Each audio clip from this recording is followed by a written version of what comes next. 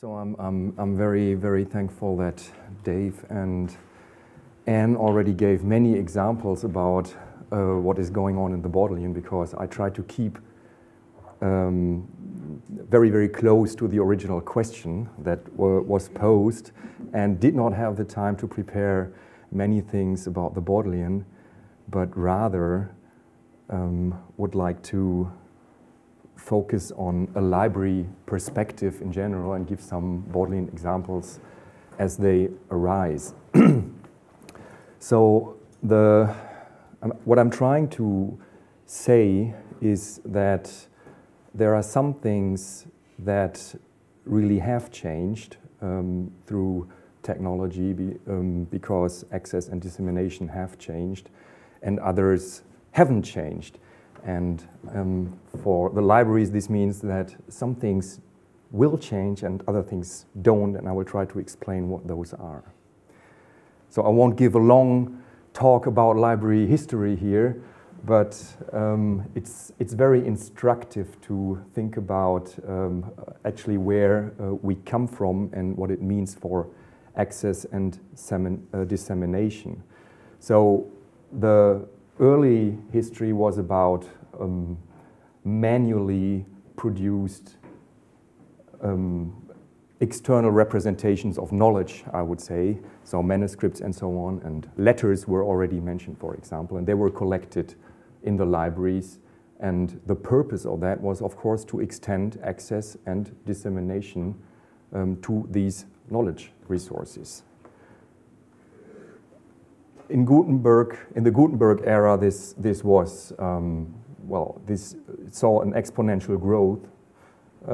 Many more of these knowledge resources could be produced on an almost industrial scale, and libraries invented things like catalogs. Well, they have been there before, but they were much more systematically introduced in that period. It was the golden age of the libraries and led to enlightenment and so on, and they had shelves to organize the knowledge resources, and all that to maximize the access to and the dissemination of knowledge resources.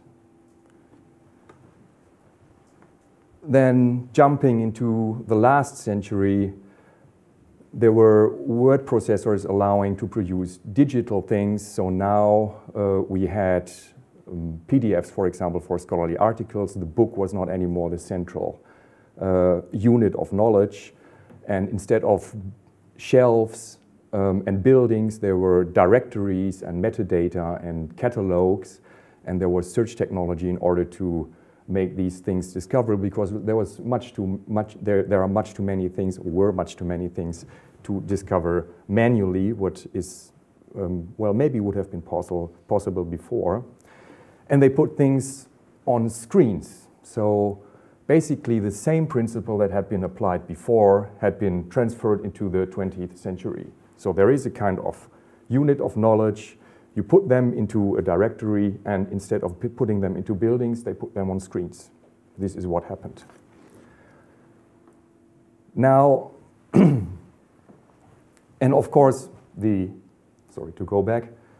objective of that was, again, to extend and maximize access to and dissemination of knowledge resources. Now, in the 21st century, this starts to become a little bit more difficult, because the unit of knowledge is not so clear anymore. So if you consider a book, it has an integrated format. If you consider an electronic article, it also has a PDF format. But if you read an electronic article today in a contemporary fashion, for example, a PLOS article would be a good thing to look at. You can access actually each individual item that is mentioned in the text. So the title is a different unit of knowledge, and the figure is a different unit of knowledge. And of course, the text, the bibliography, and you can refer to all these things in a specific way. You can copy the DOI, the digital object identifier, for example, for the image. You can share it with others on the web. I'm sure Eric will talk about these things later. And so what has happened actually is that this format that libraries were used to, these integrated formats, are disappearing now. Then you can access them from everywhere, so libraries are to be thought a physical thing. Now, at least in the digital arena, you can access the resources from everywhere.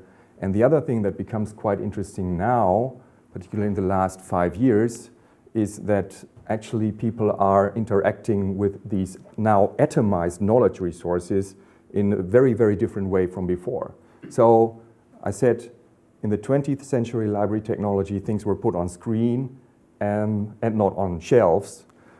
But now things are still put on screen, but people interact with them, for example, with their fingers. Yeah? And well, I'm a trained neuroscientist, so this is very interesting for me to look at that. So now they really use very, very different senses to interact with it. And for libraries, this means that the paradigm of how actually knowledge resources are dealt with has really, really changed radically. But having said that, because I was taking the question of access and dissemination very seriously, access and dissemination haven't actually really changed in that. So the role of libraries, even in this environment, is still to extend and maximize access to and dissemination of knowledge resources.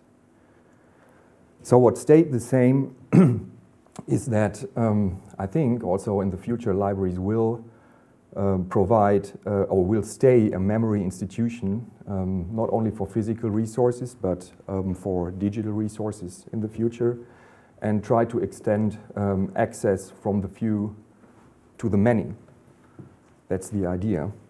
But what has changed is now we're dealing not only with analog materials, but with all the digital materials that are there, that these digital materials are atomized and very, very different from what we're used to, and that access and dissemination that formerly was very, very distinct from each other almost became one nowadays. So if you think of a rare knowledge resource in the past that was produced, well, somebody wrote a manuscript that was then put into the Bodleian, well, it was not the Bodleian, maybe Duke Humphreys at that time, and then it was only there in whatever, 1 copy or 2 copies or whatever, and people had to go there when they were in Salamanca studying, had to go there and access it, generate knowledge on the basis of what they see there and disseminate their knowledge from there. Now you access an article, you tweet what you think, and basically in this paradigm, access and dissemination are not exactly one and the same thing, but they're very, very close together. So the implication here is for the libraries that they will become digital memory institutions, I think, and we are preparing for that in the Bodleian.